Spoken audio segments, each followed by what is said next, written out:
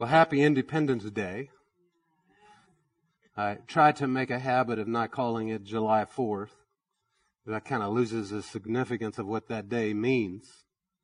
But rather calling it Independence Day. You know, the true Independence Day of what we're talking about was July 2nd and yesterday. And that was the day that the independence was declared, all right?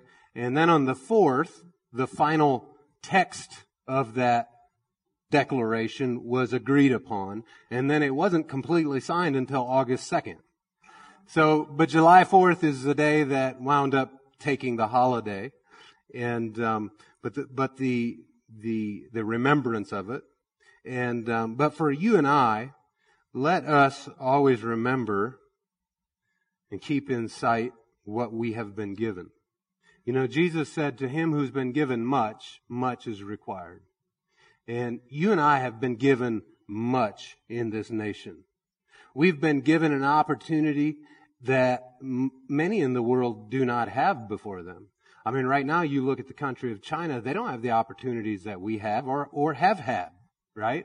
And that our ancestors had. And so going all the way back, and I'm gonna do something tonight. We're going to get into some scriptures, so don't worry. We're not going to just have a sermon without any Bible verses in it. We're going to have plenty of those. You know me. That is where we get our truth. Understand? And but I want to remind you and take you back to the foundations of this nation and how this nation began and how the gospel came to these shores and some of the things that were prayed and prophesied about this nation way back at the beginning. And then coming all the way full circle to where we are today and the fact that what are we doing with what we've been given? So I'm going to just take you, it's not Throwback Thursday, but it's going to be way back Saturday, to Christopher Columbus, all right? And now obviously we know there was people here before Christopher Columbus. In fact, even the Vikings came over, but they weren't bringing the gospel with them. And finally, when Christopher Columbus came, you know, one of the things that's not taught much in schools or in history today, but if you'll go read his writings and what he wrote over that time, he believed that his assignment from God was to take the gospel to the whole world, and that is what drove him to go look and explore for new lands. That's why he thought, you know, if I can find a shortcut to India, it'll be a lot quicker to get there, and we'll be able to take the gospel to him. So he found some verses in Jeremiah and some other places that talk about taking peace to the whole world. And so this motivated him, and even though he had a lot of resistance in the beginning, he finally gets funded, right? And he takes off and sails the ocean blue. Many of you probably remembered in school, there's that whole saying. And Christopher, you know, his name means Christ bearer. Interesting. And then when he arrived on October 12th of 1492, and in recognition of the divine aid that they had just received in crossing the ocean, Columbus named that land San Salvador, which means Holy Savior. And right there, I mean, there's just, you know, there's so much evidence. It doesn't mean that everything he did was right and good, but we definitely see some of the things that were his motivating and driving forces. And so when they came ashore and they prayed, and this is what he prayed. He said, O Lord, almighty and everlasting God, by thy holy word thou hast created the heaven and the earth and the sea. Blessed and glorified be thy name, and praised be thy majesty, which hath designed to use us, thy humble servants, that thy holy names may be proclaimed in this second part of the earth. So here we see the very first time believers reached the other side. This was what it all began with and what he prayed. And in keeping with those Christian motives underlying what he was doing, he showed, at least in the beginning, he showed great concern for the natives whom they called Indians. Remember, he thought he got to India. He didn't realize where he was. And so he called them Indians.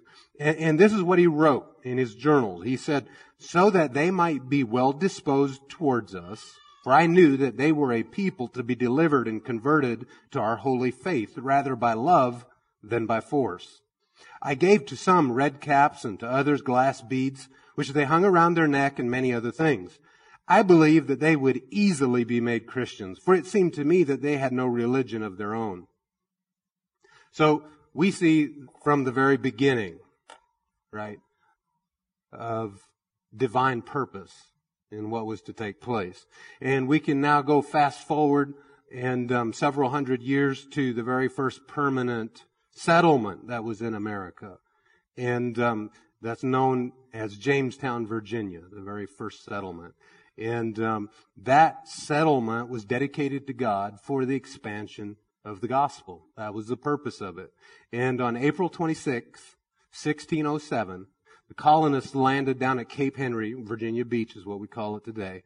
And Reverend Robert Hunt, he was the first pastor of Jamestown. He was on board the ship. He was with them.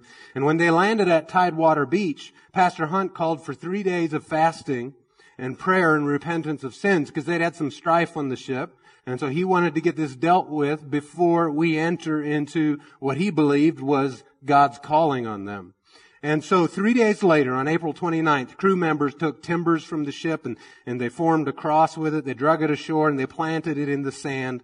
And everyone from the ship, they got together and they knelt down beside the cross, and Pastor Hunt prayed, and this is what he said. He said, "We do hereby dedicate this land and ourselves to reach the people within these shores with the gospel of Jesus Christ, and to raise up godly generations after us, and with these generations take the kingdom of God to all the earth. May this covenant of dedication remain to all generations, as long as this earth remains, and may this land, along with England, be evangelist to the world. May all who see this cross remember what we have done here. May those who come here to inhabit join us in this covenant and in this most noble work, that the Holy Scriptures may be fulfilled." So again, I'm talking to you about the foundations of our nation, the foundations of what began, what we have been given. And then he went on, using covenant and prophetic language. Pastor Hunt declared this. He said, "From these very shores, the gospel shall go forth, not only to this new world, but the entire world." Did that ever turn out to be true? In the United States, the believers in the United States have done more in missions work and humanitarian aid in all the world than any other nation or all other nations combined. And so the Lord was listening when he prayed and dedicated and said those things, declared those things. Well, 13 years later, that was in 1620, so now in 1630, we have that was 1607. Now, fast forward to 1620, 13 years later, the Pilgrims, they arrive at Plymouth Rock in Massachusetts. And who were the Pilgrims? Well, the Pilgrims, they were called separatists because they separated from the Anglican Church, the official church in England. And the reason they separated from the official church in England, because King James had called himself the head of the church, and they said, no, there's only one head of the church. That's Jesus, so we can't go along with this. So there was a separation. And so they were called the separatists.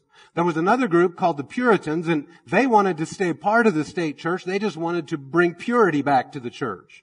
Right? So they both had good motives, and they both had good angles on it. And there were two separate groups. There were the Puritans, and then there were the separatists, what we call the Pilgrims. And so they got into persecution over in England, and they go to the Dutch, and they flee the persecution, and they spend a couple years there, and they realize that, we're losing our children. The children are losing our culture. The children are losing our language. And we don't like this, so we're going to go to the New World. And so they got a charter from the King of England to go over and be a part of the Virginia colony. Now, at that time, the Virginia colony extended all the way north to the Hudson River, which is at New York City now. And so they were going to land there at the mouth of the Hudson River, and that was where they had their charter, is to go and be a part of that Virginia territory. And so they set out with 101 people on the Mayflower. Originally there was 2 ships, but due to some situations and sabotage, Only one ship ended up going with 101 people on it. They set sail September 6th of 1620. In 2 long months, they sail through all kinds of storms and weather and problems until they reach the other shore. Now, with them, they had brought some adventurists and some people that were businessmen looking to make some money, and they called these people the strangers. And once they got to where they were going, because due to some storms and everything that had happened, they missed by several hundred miles where they intended to go, and they wound up way north. And so now they're up there at Plymouth Rock, and they're outside of the Virginia territory. And these strangers that they called strangers were on the boat. They're saying, well, since we're not in the Virginia territory, we're not going to listen to their laws, and we're not going to do business with them. We're just going to go off and do our own thing. And so to keep that from happening, because they realized we need to band together to be able to survive up here on our own, the Pilgrims got together, led by Bradford, who later turned out, or he was the governor. That was the first thing they did, was put him in as governor. They got together, and William Bradford and William Brewster led the team, and they drafted something called the Agreement between the Settlers of New Plymouth. Now today we call that the Mayflower Compact. Right? And so they take a piece of paper, and for the very first time in this land, they have drafted a paper that is going to rule men rather than a monarchy ruling people, agreeing to a set number of rules and laws. And this is how it read. I'm not going to read the whole thing to you, but I want you to catch the front part of it. They said this: "In the name of God, amen. We whose names are underwritten, the loyal subjects of our dread sovereign Lord King James, by the grace of God, of Great Britain, France, and Ireland, King and defender of the faith, having undertaken for the glory of God an advancement of the Christian faith, and the honor of our king and country, a voyage to plant the first colony in the northern parts of Virginia, do by these precepts, solemnly and mutually, in the presence of God and one another, covenant and combine ourselves together into a civil body politic for our better ordering and preservation and furtherance of the ends aforesaid." And so one of those ends aforesaid was for the glory of God and for the furtherance of the gospel. And so we see here once again. So now we had Jamestown. Now we go further north to the settlement, Plymouth. Thank you. To the Plymouth settlement. Now we have the second settlement there, and once again we see this same thing dedicated for the glory of God. And when they got off the ship, they reached the shore, and they prayed and they thanked God for bringing them safely across what they termed the vast and furious ocean to the new life in the new world. Well, 10 years later, 1630, now the group of Puritans decided to, there was like thousands of them that ended up coming, but there was a group of them that decided to come, and they got a charter to go to New England, to Massachusetts, a little further north yet. And what they did is they had very similar things said about them. And I want to tell you a little bit about a sermon that he wasn't a pastor, he was a lawyer, but John Withrop preached this famous sermon on the Arbella ship as they were on the way to the New World. And this is in 1630. And the sermon that he preached is called A Model of Christian Charity. You can find it online and read it. It's a good sermon. John Withrop, he was a lawyer, but he was also later the first governor. And this is the kind of things that he said. And that in the sermon he preached about, and he talked about Christian virtues, and he talked about faith and charity, love, justice, and mercy, and how all these things are the foundational bedrock of which on the new society is going to be built, must be built. And that if it wouldn't be built on that, it's not going to survive. And he gives them this whole exhortation, and he especially focuses on the Christ kind of love that gives to others and sacrifices from self. And this is one of the things he said. He said, "The Church of Christ consents for them to seek out a place of cohabitation under a civil and ecclesiastical form of government. The end of this project is for Christians to excel for themselves, their community, and in the service of Christ, therefore improving the world. the service of Christ does improve the world.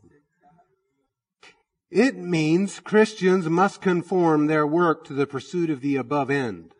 They must love each other dutifully and care for their brethren as themselves. They must recognize that they have entered a covenant with God to do this work and are under His commission to fulfill it or receive punishment for failing. And he finished the sermon with this. He said, "The Lord will be our God and delight to dwell among us as His own people and will command a blessing upon us in all our ways, so that we shall see much more of His wisdom, power, and goodness and truth than formerly we have been acquainted with. We shall find that the God of Israel is among us, when 10 of us shall be able to resist 1,000 of our enemies, when He shall make us a praise and glory that men shall say of seceding plantations, the Lord make it like that of New England. For we must consider that we shall be as a city upon a hill. The eyes of all people are upon us, so that if we shall deal falsely with our God in this work we have undertaken, and so cause Him to withdraw His present help from us, we shall be made a story and a byword through the world. We shall open the mouths of enemies to speak evil of the ways of God and all the professors for God's sake. We shall shame the faces of many of God's worthy servants and cause their prayers to be turned into curses upon us till we be consumed out of the good land whither we are going." So he recognized the importance that this day I place before you life and death, and realizing blessing comes with one and death and cursing with the other one.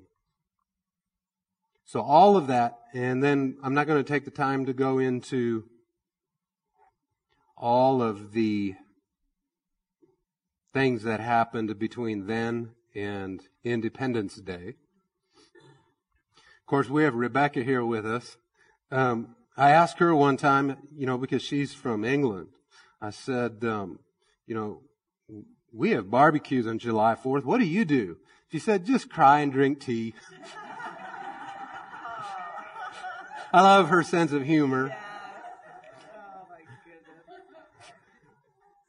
So if you have been born in this country, or if you've moved to this country and you call this your country now, I want to do it because not all of us grew up here. Not all of us had the heritage of being born here, but some of us chose to come here.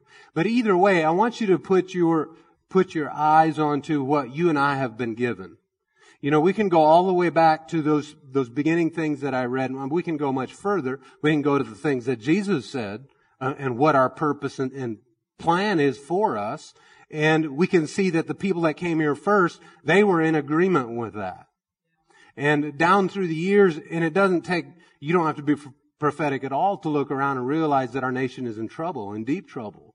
And we've been seeing it for a number of years, and we've been praying, and we've been standing up, and people are waking up. And so it's a good thing, but we cannot become discouraged in doing good, because we will reap if we don't faint, is what the Word says. And there is a remnant, and that remnant's going to remain. And so we've been given, things have been built on a foundation, and so it's up to us to preserve those things that have been built on the Word of God, His commission, standing on those things. If I went on a trip and I went to a faraway journey, I'm going to give you a parable like Jesus gave about the rich men or the talents and the servants, right? But if I went on a faraway journey and I gave to Mike, I said, my house, you take care of it, you watch over it, you make sure everything stays in order in my house while I'm away. Now, if I go away and while I'm away, a bunch of other people come in, squatters move into the house, they loot the place, they kick out the windows, and Mike just allows it. Well, I'm going to come home and I'm not going to have a problem with the squatters, I'm going to have a problem with Mike, right? Because I gave it to him to look after, right? He's the one that's responsible. Well, in the same way, if you are in this nation today, you have been given this house to take care of. You've been given this house to give to your children and their children's children. This is a heritage. It's not just for you, but it's for generations from now. A nation that is still taking the gospel to the world. And what are you and I doing for it? Are we going to lie down and just let it go away? Or are we going to rise up and are we going to fight? Are we willing to give our lives in honor for the sake of the gospel? And I want to be clear. No, the United States is not the same thing as the gospel, all right? However, we have been given this nation. It is a government of the people, for the people, by the people. Right? And so we don't have kings here. We don't, even though some people like to act like kings here. But we don't have kings here. Right? It is our responsibility to put righteous people in those positions and in those civil serving positions. And we have to make sure that we're doing what we're supposed to do. Now, if I go to Mike, and if Mike has done everything he could, I mean, he fought and bled trying to keep the people out of my house, and they overwhelmed him. I mean, 200 of them piled on him, handcuffed him, and hauled him away. When I come back, do you think I'd have a problem with Mike? No. I'd be, let's go get him. Right? Because he did everything he could. I'd go find him and rescue him. So, even if there are some battles we lose, we cannot lose them without us having done all that we can do. All right? So that being said, I'm going to do something that maybe you have never heard done in a church service before, and I'm going to read to you the Declaration of Independence. And if you were with us in 5 years ago, I did this as well. I read the Declaration of Independence. And that's the first time I'd ever heard of anyone doing that in a church service. So now this is the second time I've ever heard of anyone doing that in a church service. So there are words in here that you have to go into the dictionary and look up to figure out what they mean. But if you don't know what they mean, just smile and nod in agreement. Everyone will think you're real smart. When in the course of human events, it becomes necessary for one people to dissolve the political bands which have connected them with another, and to assume, among the powers of the earth, the separate and equal station to which the laws of nature and of nature's God entitle them, a decent respect to the opinions of mankind requires that they should declare the causes which impel them to the separation. Basically, when you're going to separate something, you better have good reason and you better state those reasons. That's all they're saying. And they're recognizing that we have a God, right? There's nature and there's nature's God. Nature is not God. We hold these truths to be self-evident. Now, just to interrupt again, you understand that our founding fathers, the most cited book, the most cited material that our founding fathers cited in all of their writings, you can go collect all their writings, and it's in the thousands, is scripture verses. The next closest person cited, I think, is Blackstone, who was a lawyer. Locke, yes. And it's not even close. It's like hundreds and thousands. And so our founding fathers they knew even though, because not all of them were believers, many of them were, and even the ones that were not, take for example, Benjamin Franklin. If you would listen to him speak, there was so much scripture in his language that he would make most of us look like unbelievers. If you listened to us and then went and listened to him. And he wasn't even a believer.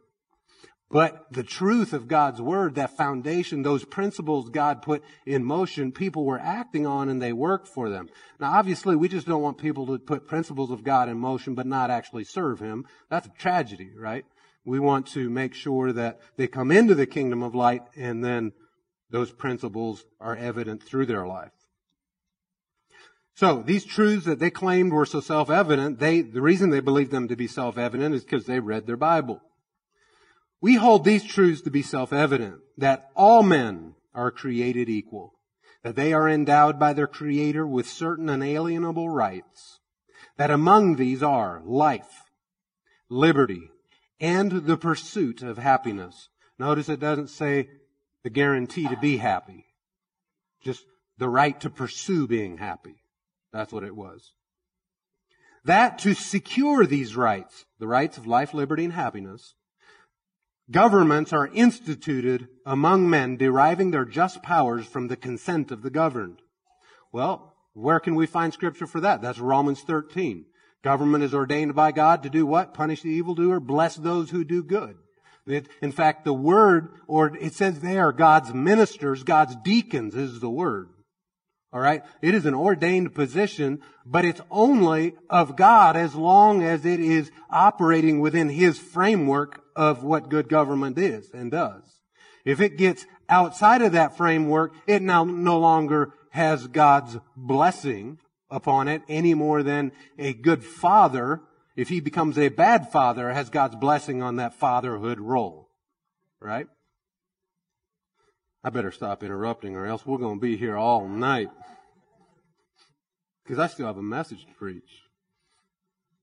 All right, from the consent of the governed. That whenever any form of government becomes destructive of these ends, it is the right of the people to alter or to abolish it and to institute new government, laying its foundation on such principles and organizing its power in such form as to them shall seem most likely to affect their safety and happiness. Prudence indeed will dictate that government long established should not be changed for light and transient causes, and accordingly, all experience hath shown that mankind are more disposed to suffer while evils are sufferable than to right themselves by abolishing the forms to which they are accustomed. Very true. We just saw that in 2020 very, very much. Most people will just go along to get along rather than putting up the fight and saying, no, this isn't right. But when a long train of abuses and usurpations, pursuing invariably the same object, evinces a design to reduce them under absolute despotism. Is that how you say that? All right. Someone has it memorized. It is their right, it is their duty to throw off such government, to provide new guards for their future security. Such has been the patient sufferance of these colonies, and such is now the necessity which constrains them to alter their former systems of government. The history of the present King of Great Britain is a history of repeated injuries and usurpations, all having in direct object the establishment of an absolute tyranny over these states. To prove this, let facts be submitted to a candid world. Remember, in the beginning, they said we shouldn't separate if we're not willing to produce the facts. And they produced 27 reasons on why they are saying enough is enough. Here's what reason number one is. He has refused his assent to laws, the most wholesome and necessary for the public good. Number two, he has forbidden his governors to pass laws of immediate and pressing importance unless suspended in their operation till his assent should be obtained. And when so suspended, he has utterly neglected to attend to them. Number three, he has refused to pass other laws for the accommodation of large districts of people unless these people would relinquish the right of representation in the legislature. A right inestimable, anyhow, it's a word, to them, and formidable to tyrants only. So basically, he refused to sign the laws and things that were being passed over here. He refused to recognize those things. Sounds real familiar, doesn't it? Just recently, Governor Wolf refusing to sign all kinds of good laws that our legislator has been sending to him. But his day's coming. Number four, he has called together legislative bodies at places unusual, uncomfortable, and distant from the depository of their public records for the sole purpose of fatiguing them into compliance with his measures. He would say, sure, okay, fine. Come over here to England and we'll decide it here. But really, we can't all get on a boat for 2 months, travel to you to make a one-day conversation, to get on a boat 2 months, to go back home. No. See, making it hard and unusual.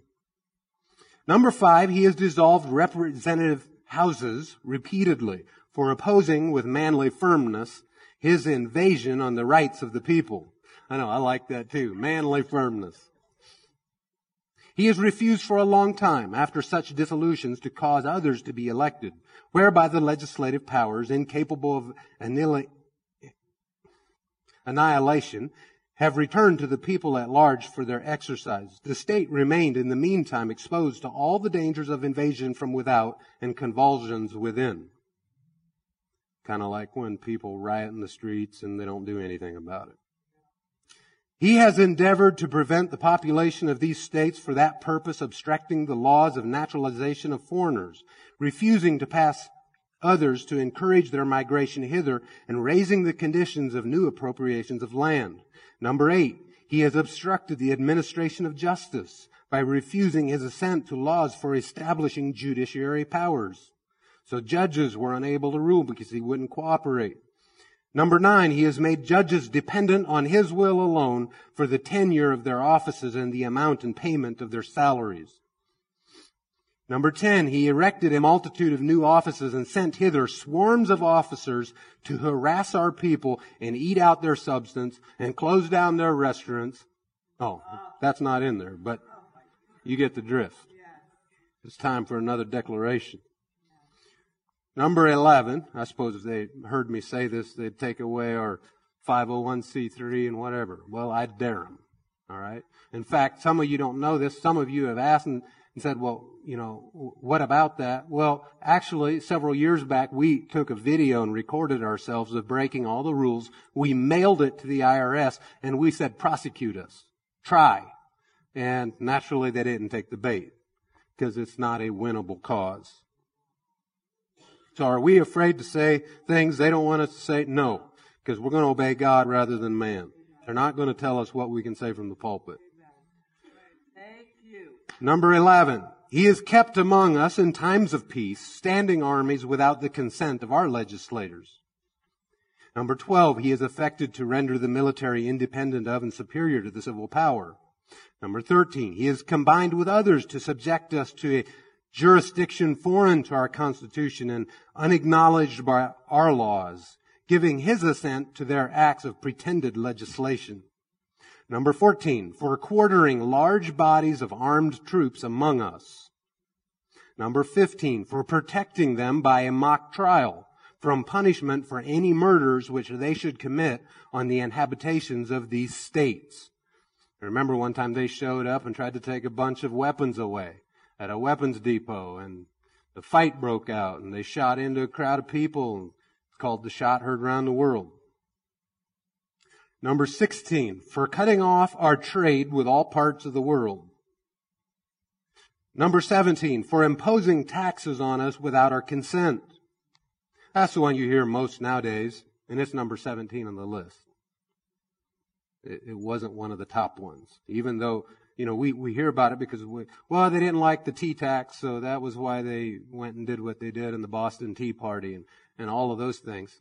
And it certainly was one of the reasons, but it was number 17 on the list. Number 18, for depriving us in many cases of the benefits of trial by jury. Number 19, for transporting us beyond seas to be tried for pretended offenses. Number 20, for abolishing the free system of English laws in a neighboring province, establishing therein an arbitrary government, and enlarging its boundaries so as to render it at once an example and fit instrument for introducing the same absolute rule in these colonies.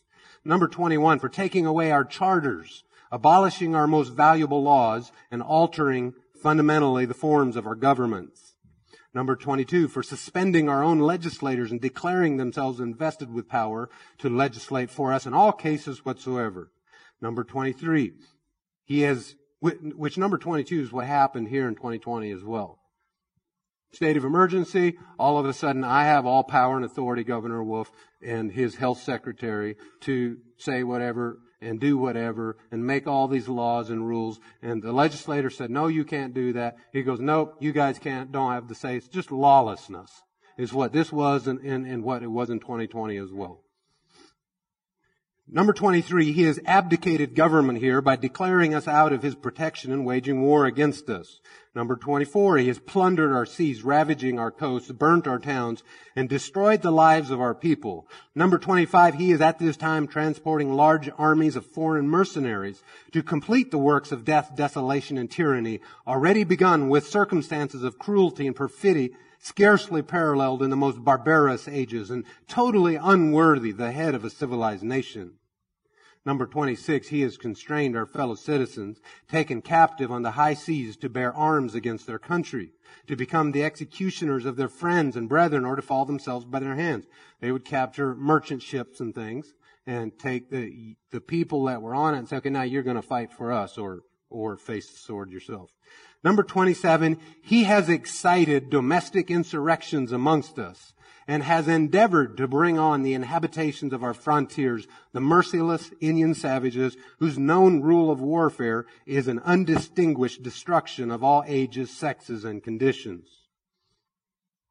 And then they say this, That was 27 reasons. It says, in every stage of these oppressions, we have petitioned for redress in the most humble terms. Our repeated petitions have been answered only by repeated injury. A prince whose character is thus marked by every act which may define a tyrant is unfit to be the ruler of a free people. Nor have we been wanting in attentions to our British brethren. We have warned them from time to time of attempts by their legislator to extend an unwarrantable jurisdiction over us. We have reminded them of the circumstances of our immigration and settlement here. We have appealed to their native justice and magnanimity and have conjured them by the ties of our common kindred to disavow these usurpations, which have inevitably interrupt our connections and correspondence. They too have been deaf to the voice of justice and consanguinity. We must therefore acquiesce in the necessity which denounces our separation and hold them, as we hold the rest of mankind, enemies in war, in peace, friends. We therefore, the representatives of the United States of America in General Congress assembled, appealing to the Supreme Judge of the world for the rectitude of our intentions, do, in the name and by the authority of the good people of these colonies, solemnly publish and declare that these united colonies are, and of right, ought to be free and independent states, that they are absolved from all allegiance to the British Crown, and that all political connections between them and the state of Great Britain is and ought to be totally dissolved, and that as free and independent states, they have full power to levy war, conclude peace, contract alliances, establish commerce, and to do all other acts and things which independent states may of right do. And for the support of this declaration, with a firm reliance on the protection of divine providence, we mutually pledge to each other our lives, our fortunes, and our sacred honor. And John Hancock, as president, and attested by Charles Thompson, the secretary. There were 56 signers from the 13 colonies that signed this declaration. Some of them were ministers, reverends, some were lawyers. I'm going to read you their names because, again, I'll bet you've not heard them before. New Hampshire was Josiah Bartlett, William Whipple, and Matthew Thornton. Massachusetts Bay was Samuel Adams, John Adams, Robert Treat Payne, and Eldridge Gerry. Rhode Island, Stephen Hopkins, William Ellery. Connecticut was Roger Sherman, Samuel Huntington, William Williams, Oliver Wolcott. Georgia was Button Gwinnett, Lyman Hall, and Geo Walton. Maryland, Samuel Chase, William Paca, Thomas Stone, Charles Carroll of Carrollington. Virginia was George Withy, Richard Henry Lee, Thomas Jefferson, Benjamin Harrison, Thomas Nelson Jr., Francis Lightfoot Lee, and Carter Braxton. New York, William Floyd, Philip Livingston, Francis Lewis, Lewis Morris. Pennsylvania, Robert Morris, Benjamin Rush, Benjamin Franklin, John Morton, George Clymer, James Smith, George Taylor, James Wilson, George Ross. Delaware was Cecil Rodney, George Reed, and Thomas McKean. North Carolina, William Hooper, Joseph Hughes, John Penn. South Carolina, Edward Rutledge, Thomas Haywood Jr., Thomas Lynch Jr., and Arthur Middleton. New Jersey gave us Richard Stockton, John Witherspoon, Francis Hopkins, John Hart, and Abram Clark. Those men, they pledged their fortunes, their finances, their honor. One of them, I think it was Benjamin Franklin, that said we all better hang together or we'll hang separately, something like that. And they understood that their chance of winning that battle was an ice cube's chance in hell. Like, it's not going to happen. It'd be like Hawaii saying, we're going to fight the United States and win. Yeah, right. Great Britain was a superpower at that time. In fact, that flag over here with the white one with the tree on it, the evergreen tree, says an appeal to heaven on it. If you could see the whole flag, you could read it. And that flag was the flag that George Washington first flew on his first ship, I believe, when at one of the first battles. And the reason he put that flag up was because he recognized that our only hope was an appeal to heaven. Because in the natural, it's not happening. And yet it did happen. And I believe if you go back to the beginning, which I took the time to show you of when they first came to these lands and dedicated these lands, I believe that had a very, very large part in why they were successful. Because it was for the sake of the gospel. And if we ever get away from that in this land, we will also continue to slide down the tubes and lose everything. Let's go to Matthew 5.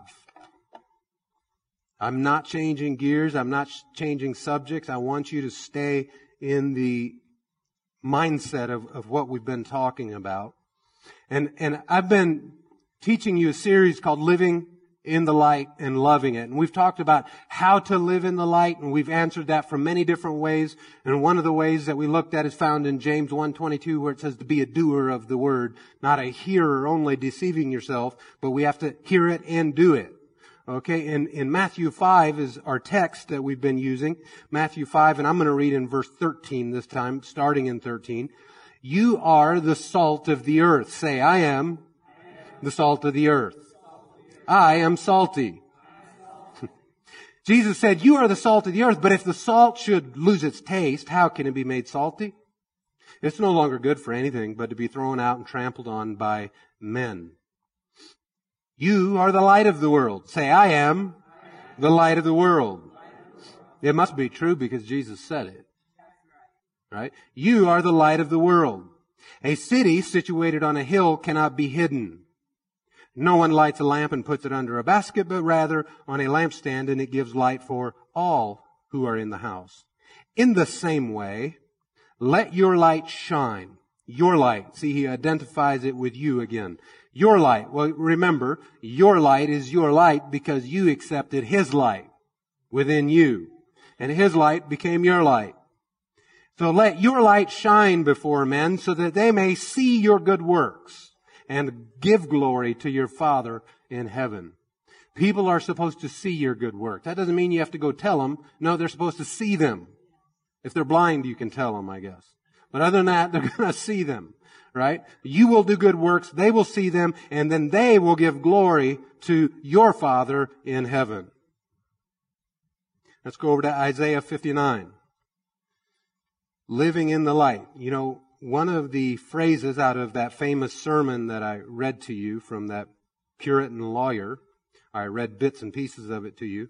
One of the statement he made is that we are to be a city on a hill, and all eyes are upon us. And that statement is used by many politicians. It's been quoted many times throughout different speeches from Ronald Reagan, George Washington, Barack Obama, George W. Bush, on and on and on and on. Ted Cruz, I heard him use it. Different people have used it in their speeches, this statement about being a city on a hill.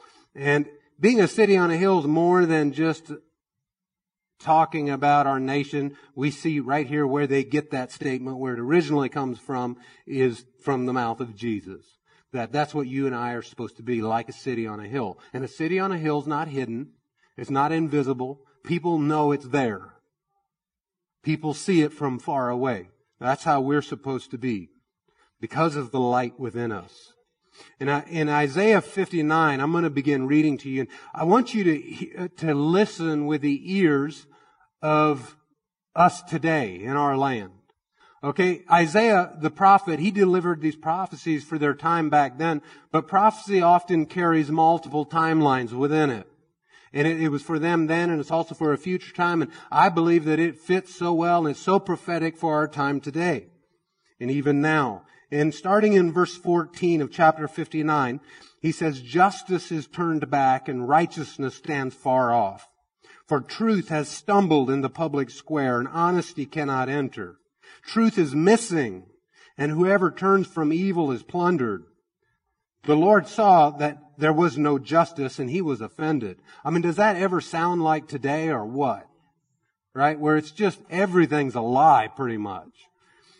And in verse 16, he makes this statement, he saw that there was no man, and he was amazed that there was no one interceding.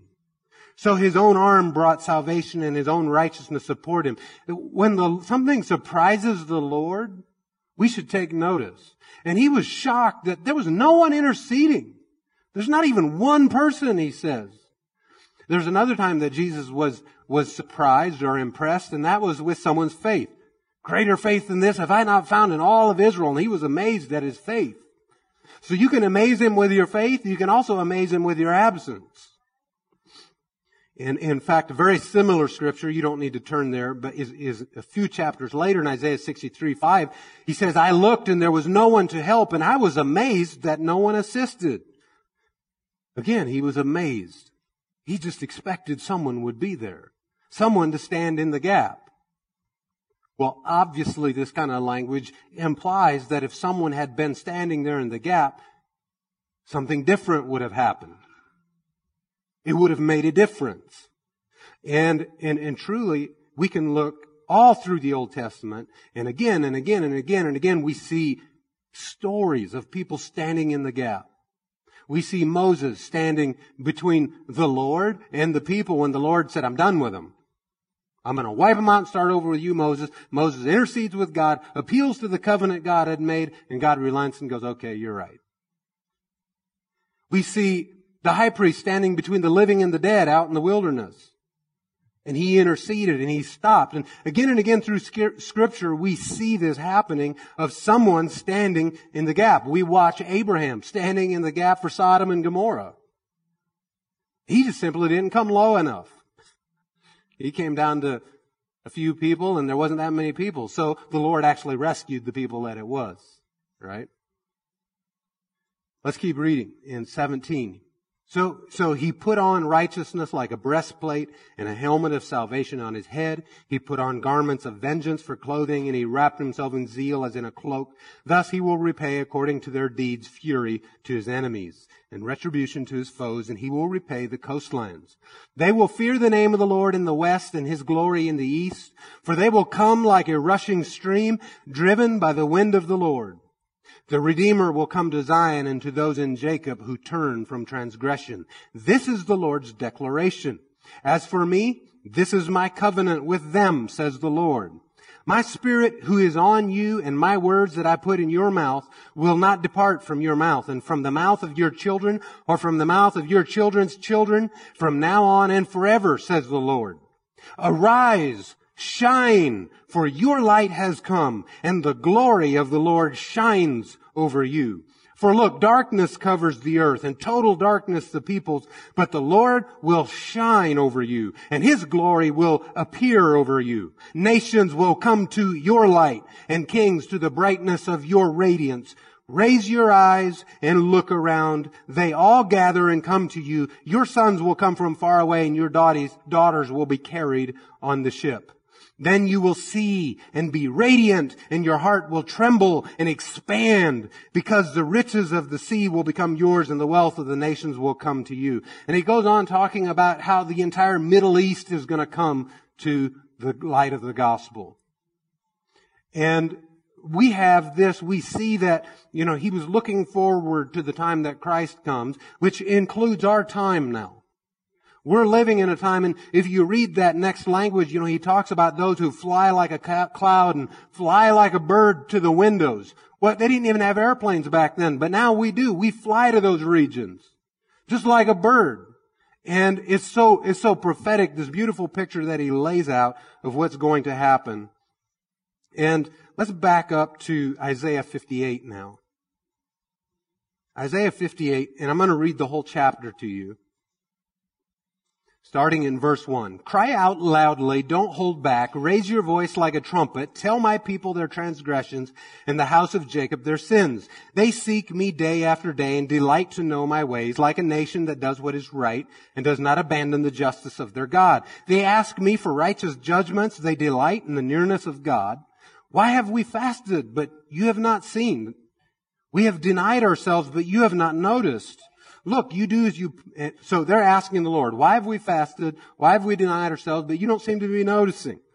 And the Lord responds, look, you do as you please on the day of your fast and oppress all your workers. You fast with contention and strife, to strike viciously with your fist. You cannot fast as you do today, hoping to make your voice heard on high. See, we don't fast to try to get God to hear us. That's not the purpose of fasting. Verse 5, will the fast I choose be like this? A day for a person to deny himself, to bow his head like a reed, and to spread out sackcloth and ashes? Will you call this a fast and a day acceptable to the Lord? He's asking a question. And then he asks another question, implying his answer as he goes. He says, isn't the fast I choose to break the chains of wickedness, to untie the ropes of the yoke, to set the oppressed free, and to tear off every yoke? Is it not to share your bread with the hungry, and to bring the poor and homeless into your house, to clothe the naked when you see him, and to not ignore your own flesh and blood? Then listen to verse 8. We're talking about being the light of the world. Living in the light and loving it. Then your light will appear like the dawn, and your recovery will come quickly. Your righteousness will go before you, and the Lord's glory will be your rear guard. The Lord's glory be your guard. Now that's awesome. Your rear guard. The place you can't see. Right? The unseen danger is what He's protecting you from. And notice that this was after their good works. See, we don't get to heaven on our good works. That is solely only in the name of Jesus. And if you believe He's been raised from the dead and is seated at the right hand of the Father, and you name Him your Lord, then that is what divides the sheep from the goats. The rest of this, we're talking about our purpose on the earth today. That we are to bring the will of heaven to the earth. That we are, like Jesus taught the disciples to pray, our Father who art in heaven, holy be your name, your kingdom come, your will be done on earth as it is in heaven. So His will, as it's done in heaven, should be being done on earth. That's how we ought to pray it out, and that's the actions we ought to be taking. And when we do that, suddenly, people all around you are going to need sunglasses. Verse 9, at that time, when you call, the Lord will answer. When you cry out, He will say, here I am. If I get rid of the yoke from those around you, the finger pointing and malicious speaking, that is a yoke. Finger pointing and strife, malicious speaking. It is yoke. It is bondage. Man, get rid of that. And if you offer yourself to the hungry and satisfy the afflicted one, then your light will shine in the darkness, and your night will be like noonday. The Lord will always lead you. That means that when you need direction from the Lord, He's going to lead you. He's not going to leave you answerless. He's going to satisfy you in a parched land. In other words, if you go into the wilderness, you're still satisfied. Your conditions are, or let me say it this way, your provision is not dependent upon the conditions that surround you. He says, and strengthen your bones. You will be like a watered garden and like a spring whose waters never run dry. Some of you will rebuild the ancient ruins. You will restore the foundations laid long ago. You will be called the repairer of broken walls, the restorer of streets where people live. That right there is where we've been coming to this whole night. Some of you, what were the foundations that were put into our nation? Those people that arrived at our shores and prayed and dedicated this land to the Lord. There was foundations put in place. The walls were built. But between then and now, the walls have crumbled and the foundations have cracked and in some places been removed. And you and I have to restore and rebuild in the name of our Lord those righteous foundations that were once there. Some of you will rebuild the ancient ruins. You will restore the foundations laid long ago. You will be called the repairer of broken walls. I believe we have some repair of broken walls here tonight. You will be called the restorer of streets where people live. If you keep from desecrating the Sabbath and from doing whatever you want on my holy day, if you call the Sabbath a delight and the holy day of the Lord honorable, if you honor it, not going your own ways, seeking your own pleasure or talking too much, then you will delight yourself in the Lord. and I will make you ride over the heights of the land. Ride over the heights of the land. See, he was already looking forward to airplanes. And let you enjoy the heritage of your father Jacob, for the mouth of the Lord has spoken. You know, you don't need to turn now, I'll read it to you, but in Jeremiah 5 verse 1, this is what the Lord said. He said, roam through the streets of Jerusalem. Look and take note, because he just got done pronouncing judgment on Jerusalem. So go wander around in the streets of Jerusalem, look and take note, search in her squares. If you find one person, anyone who acts justly, who seeks to be faithful, then I will forgive her. One person can make the difference. But yet Jesus said that where 2 or 3 are gathered, He's there. That where 2 or 3 agree on anything, is touching anything, it'll be done for them. Where 2 or 3, whatever they bind, it'll be bound. And whatever they loose, it'll be loose. I mean, we have straight from our Father's mouth, because Jesus was speaking what He heard the Father say, direction on how and what we should do. You know, God is still the same God. He's still looking for someone to stand in the gap, someone to make up the hedge, someone to make the difference. And that's you and I believe it. Someone say, that's me. This week I had a spirit of prayer come on me and just sit on me for several days. And the Lord said to me, He said, I want you to go get a pen and a paper. And He said, I want you to write down what I tell you. And then read it exactly as I gave it to you. So exactly as I wrote it down. So I just started praying. The Lord gave me line after line after line, and I just wrote them down.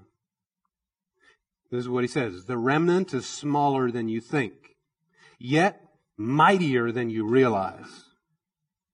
I have salt in the earth that shines brightly with my glory. They will increase in their shining until the whole world will know of my glory.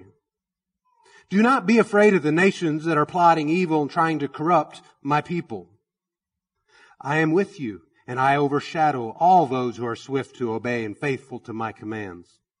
I am watching over my remnant with a keen eye, and my arm is stretched out to establish my purposes through my people. Do not look to man to save you. Do not look to methods for deliverance. Instead, look to me, and I will fulfill all my promises to you, and not one will go unfulfilled. You need to be patient.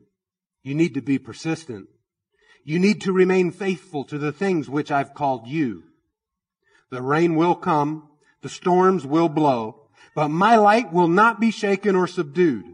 I will shine ever brighter and become undeniable in my brightness. People will look and see. They will know that I am not mocked and that I am. I am releasing waves of revival that will grow and overtake one another. You will see my power and my holiness on full display. I am coming to my church in power and in might. I am coming with glory. So purpose in your heart that you will not look to the left or right. You will not be distracted by the noise and by those clamoring for your attention with outrageous announcements and devious plans, for they will surely be swept away, and all those that fellowship with them. Determine to pay the price and to do whatever it takes to abide in me and remain in my purposes.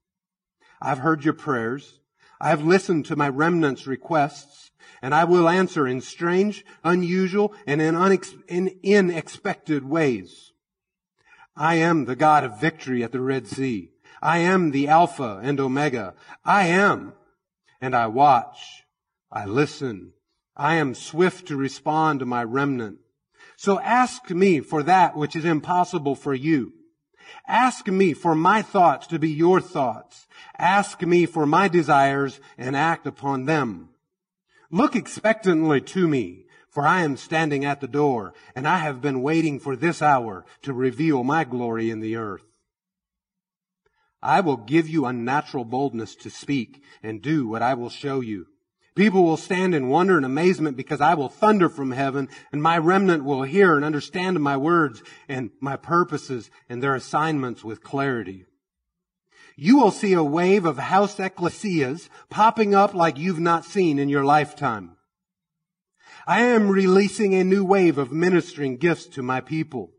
You will see the rise of the prophetic evangelist, the wonder-working apostolic, and the shepherds that feed and liberate my flock.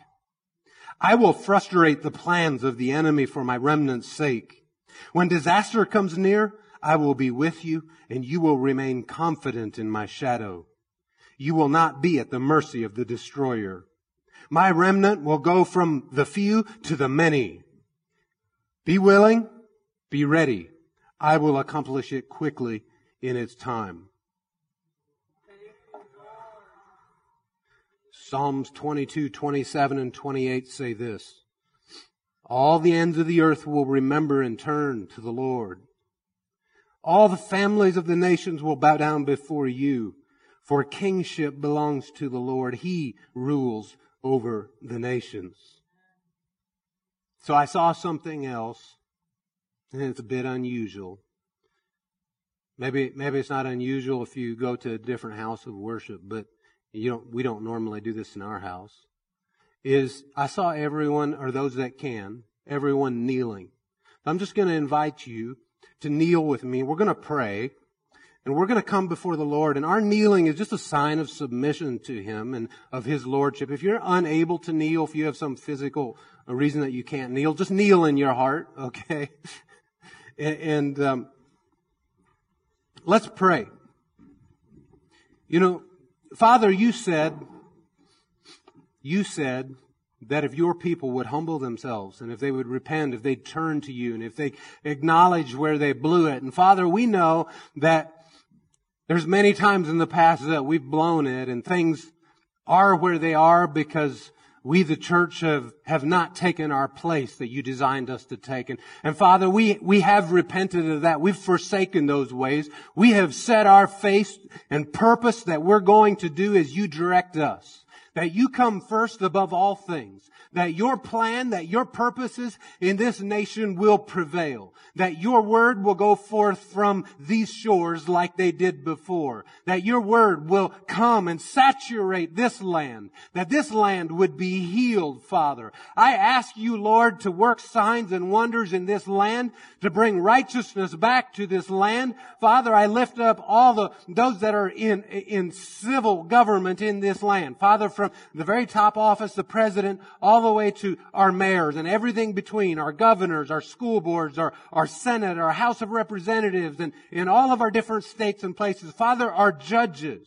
Lord, we just commit this nation and this land to you. You said wherever our foot treads, it belongs to us. And Father, we've been back and forth, up and down in this land, and we declare that this land, these United States of America, are still yours. We still declare you as King. We still declare that we serve you and only you. Father, I ask you to confirm your word as it's preached. I ask you to bring forth a harvest of souls in this land. This revival that you've told us about for years now. Lord, I call forth wave upon wave of revival in this land. I thank you, Lord, that you touch men and women's hearts, that you touch our children's hearts, that this revival will flow even through our young people, through our young adults, through our children. Lord, that even in our universities, these places that have been so unspeakably evil, Father, that your Spirit would break forth and that signs and wonders will be done, and people will stand in amazement and say, well, who is this God? And they will recognize there is a God. There is a one true God. Father, I thank you for these things. I ask you for opportunities for us in this house. Opportunities to be the light that you've created us to be. Opportunities to do the good works. And I know that there's an abundance of opportunities. Father, give us eyes to recognize them. Give us the heart to know the moments, the God-ordained moments that you bring into our possession. Father, I ask you to stir in us in a mighty way, that we would you would just burst forth within us, and that we would recognize with a boldness that we haven't before that this is you, Lord, and that you want to do this. Lord, I ask you for this boldness.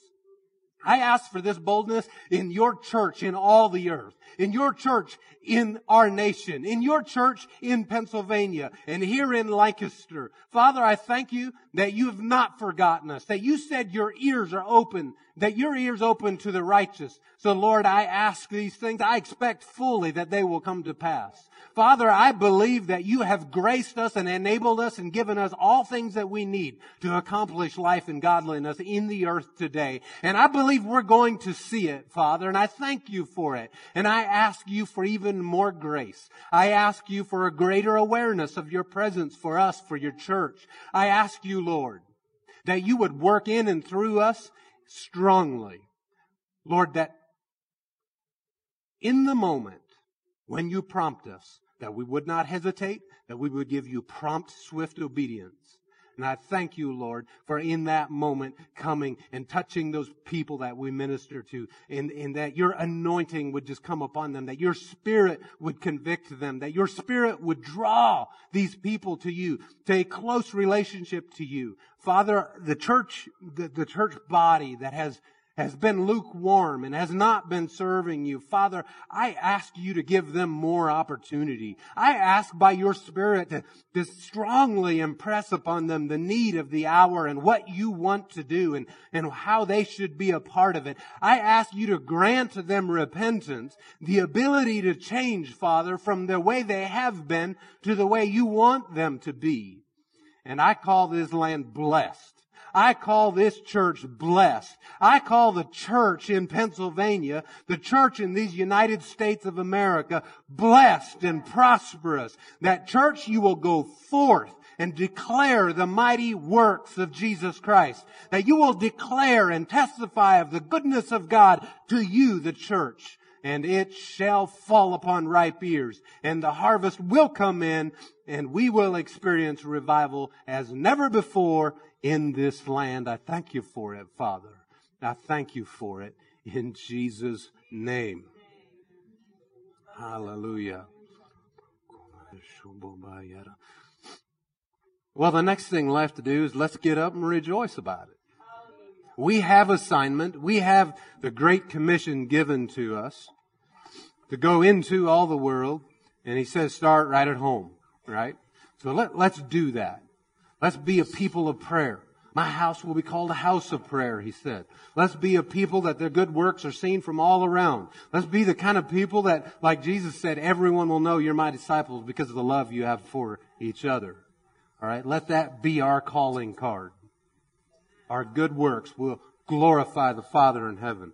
All right, John. Okay.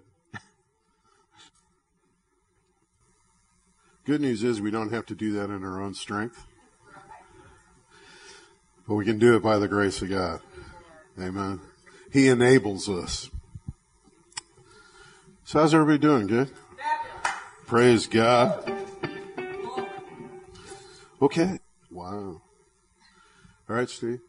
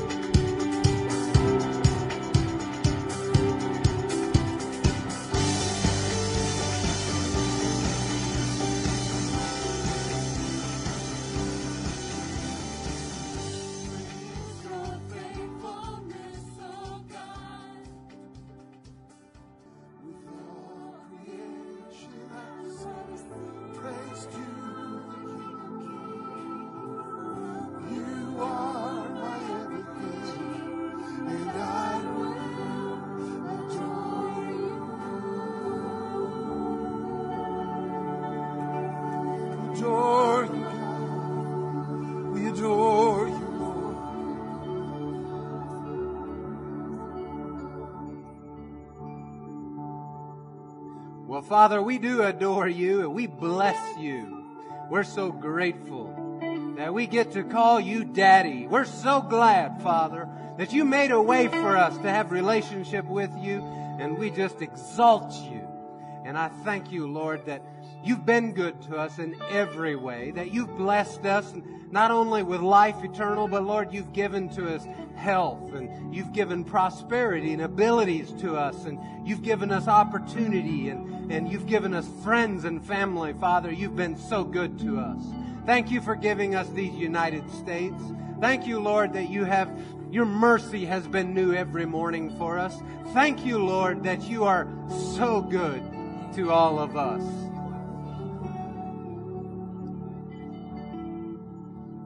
You know, I'm grateful that the Word says He's given to us all things that are required for life and for godliness. And one of the things that's required for life is health.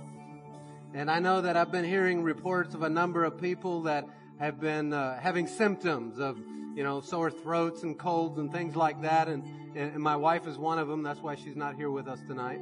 And so let's just pray and take a moment and pray over all of them. Father, I lift all of these up that are experiencing these symptoms to you.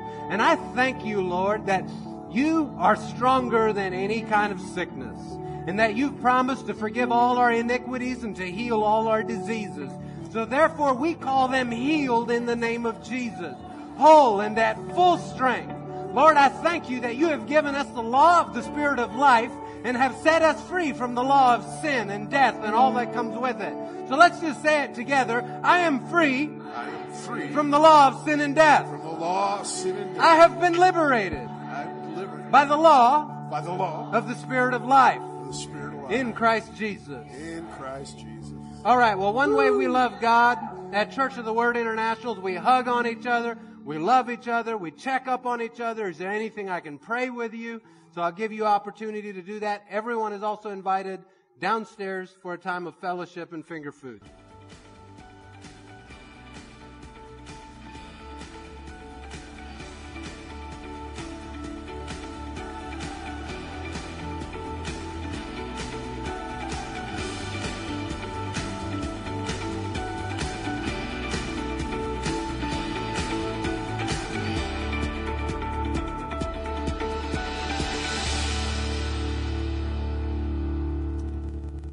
Good evening, everyone. Welcome to our 4th of July weekend here at Church of the Word International at Lancaster, Pennsylvania. Praise the Lord. Glad that you're all here. Wow, you're celebrating the freedom that was fought for each and every one of us on the cross and in our country. We have so much to be grateful for here in America. You know, as I was looking at the book of Psalms and asking the Lord what he would want me to encourage you tonight in your worship, it just made me realize every single word of God is full of power. It's full of freedom. It's full of life. It's full of the Spirit. Every time you open this book and read it, it changes you. It does something. Amen? In Psalms 145, listen to these words. They're so powerful. This is a praise of David. I will exalt you, my God, my King, and I will bless your name forever and ever. Every day I will bless you. Every day I will bless you. And I will praise your name forever and ever. Great is the Lord and greatly to be praised. And his greatness is unsearchable. One generation shall praise your works to another, and shall declare your majesty acts. I will meditate on the glorious splendor of your majesty, and on your wondrous works. Men shall speak of the might of your awesome acts, and I will declare your greatness. They shall utter the memory of your great goodness, and shall sing of your righteousness. The Lord is gracious. Is he gracious to you? And full of compassion, slow to anger, and great in mercy, and his tender mercies are over all his works. All your works shall praise you, O Lord. Let's stand together and praise the Lord. Thank him for who he is in our life, our Lord and Savior, and praise him for all the wonderful things he's done our whole life. Amen. Amen. Whom the Son sets free is Free indeed. Amen. That sounded weak. I know we don't have a full crowd, though. Praise God. I'm glad for my freedom. I don't know about you guys, but You know, we live in a country where we have a lot of freedom, but I mean, the depth of freedom is in God. Amen. Go ahead.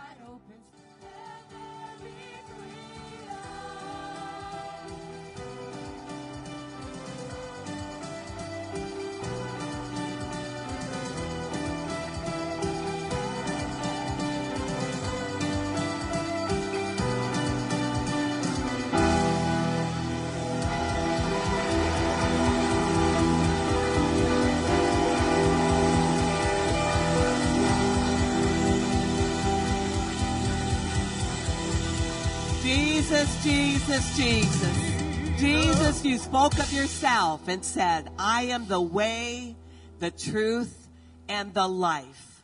No one comes to the Father. No one has eternal life. No one has all their sins forgiven. No one is delivered from the power of the enemy. No one is completely healed. All that comes from Jesus. Jesus, you are the way, the truth, and the life. And we embrace that word. We embrace that scripture. We embrace it in our heart. It's part of us. You are the one true God. And we love you. We honor you. We thank you. Jesus, our Lord and Savior. Jesus, our Master and King of Kings and Lord of Lords. We lift you up. We honor you. We celebrate you tonight. We thank you as you move among your body. You are the head of the church. We are the body. Move among us. Speak to us sovereignly tonight. Touch our bodies. Touch our hearts. We give you permission to move and come and celebrate you, Lord Jesus. You are so welcome in this place. Say, Jesus, you are welcome in this place. Amen. Well, one way we love God is by loving one another. So turn to your neighbor and say, I'm so glad you're here tonight. Praise the Lord. The children may be dismissed at this time. Well, good evening. It is a good evening, and I trust it's like morning in your heart, though. Amen. Full of the life of God. You know, when the sun sets us free, well, then we are free indeed. And sometimes you have to tell your feelings to get in line with that freedom, right? But always stay anchored in the truth of who you are and whose you are. Amen? Well, we're going to prepare to receive the tithe and the offering and return our tithe to the Lord, give an offering to the Lord, whichever you're doing today. And I'm going to read to you. If you need an envelope for your giving, just raise your hand real high and our ushers will bring one to you. Also, well, maybe I shouldn't do it all at one time because we'll get confused about whose hand is who. So if you need an envelope, just wave at one of our ushers. All right, up here we have one. Back there we have one. And then, is there anyone here with us for the first time tonight? Raise your hand. Oh, right back here, over here. Let's give them a hand. So they'll bring a little card to you if you keep your hand up, and you can fill it out and put it into the offering basket, and we'll know a little bit about you. And if there's a place on there for you to fill out a prayer request, if you have a prayer request, and we have a lot of people are away traveling this weekend, and so we just declare peace and safety over everyone that's out and about. And I'm glad that you guys are more mindful those that are here. I'm not saying those that aren't here aren't. Don't hear it that way. But those of you that have made effort to come, you're mindful of the Lord and not of barbecue grills and all the things that come with that, right? So you've set time aside, you've come, so God bless you for it. And also give a special thank you, or a special thank you and a welcome to Jacob and Nicole. Welcome back home. Jacob is stationed in the Air Force over the ocean, vast and blue. And so occasionally they get to come home. So it's always good to see you guys. All right, in Philippians chapter 4, let's go down and I'm just going to read to you in verse, let's see here. Let's just start in verse 13 because this is a fun verse. We all like to say it. Now, recognize that this whole portion is about finances, and that is the context here is finances. He says, I am able to do all things through Christ who strengthens me. So if you ever come up against a financial struggle, especially when it involves carrying out the work of the Lord, I can do all things through Christ who strengthens me. That is the literal context of how he's using it. All right, we use it for all kinds of things. How to pass tests, how to run races, how to get our work done, right? Anything we don't know how to do, we use this verse. I can do all things. Well, all things are all things, right? However, the context was money. So we can certainly apply it to issues concerning money, right? So, I'm able to do all things through Christ who strengthens me. Still, you did well by sharing with me in my hardship. And you Philippians know that in the early days of the gospel, when I left Macedonia, no church partnered with me in the matter of giving and receiving except you alone. For even in Thessalonica, you sent gifts for my needs several times. Not that I seek the gift, but I seek the fruit that is increasing to your account. See, he knew it wasn't just he was getting benefited. He knew that when you sow seed, it grows right back up out of the ground. When you sow a kernel of corn, you should expect a stalk of corn, and then ears of corn, and then a whole bunch of kernels, right? So you should expect that increase will come from where you plant. Then he says in verse 18, he says, but I have received everything in full and I have an abundance. I am fully supplied, having received from Epaphroditus the things you provided, a fragrant offering, a welcome sacrifice, well-pleasing to God. And my God will supply all your needs according to his riches in glory in Christ Jesus. Man, these are promises that you can take all the way to the bank. It's good to take promises to the bank because that means there's a ching that follows. But now here's the thing. You don't ever want to look and desire the promise more than the promise giver. Because it's tragedy when we love the gift more than the gift giver. Right? So what he's done and the promises he's given to us, those precious promises, he's given because he loved us, because his grace is enabling us to do what we can't do on our own. So let's keep our focus on him, because it's about him, right? The main thing is to keep the main thing the main thing. All right? So let's keep our eyes on Jesus. So take a hold of your offering or your tithe and let's pray over it. Father, I thank you that you are a God of more than enough, that you are the God of super abounding abundance. Father, I thank you that you watch over your word to perform it and to accomplish it. I thank you, Father, that you are the God who does not allow your word to return to you void, but that it accomplishes what you sent it to do. So right now, Father, we call your word accomplished in our finances, that we are well supplied, that all our needs are met according to your riches. And Father, we return the tithe to you. We give an offering to you and receive it as our love for you in Jesus' name and amen. The ushers can wait on the people and the people will give unto the Lord. Last week, if you were with us, we took a special missions and alms offering, and the total of last week's special offering, not the general offering. So we are able to do all things through Christ who strengthens us. And that's a lot of seed in the ground. So if you're going to reap a harvest, then let's put our faith onto, Lord, we can do even more. and more, and we will expand and grow. If you didn't pick up a bulletin, I advise you to do it because there's lots of fun dates on there that you're not going to want to miss. And you can just look over it. I'm not going to spend much time on it, but I do want to point out one thing. In the middle of the bulletin is something about the youth between 6th and 12th grade are invited on a summer retreat. And so if you'd like to go be a part of it, it's not an official CWI Youth Impact event. It is our friends' church, our brothers and sisters out of Titusville that are putting this on and inviting our youth to be a part of it. So if you'd like to be a part of that, is Janelle Ginder in here? She's not. Okay. Josh, wave your hand at everyone. If you'd like to be a part of that and have more information about it, come and see Josh. I guess you know something about it, right?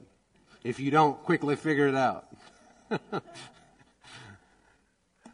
And the rest of the information on there about summer picnics and different things, you'll just have to pick one up and look at it.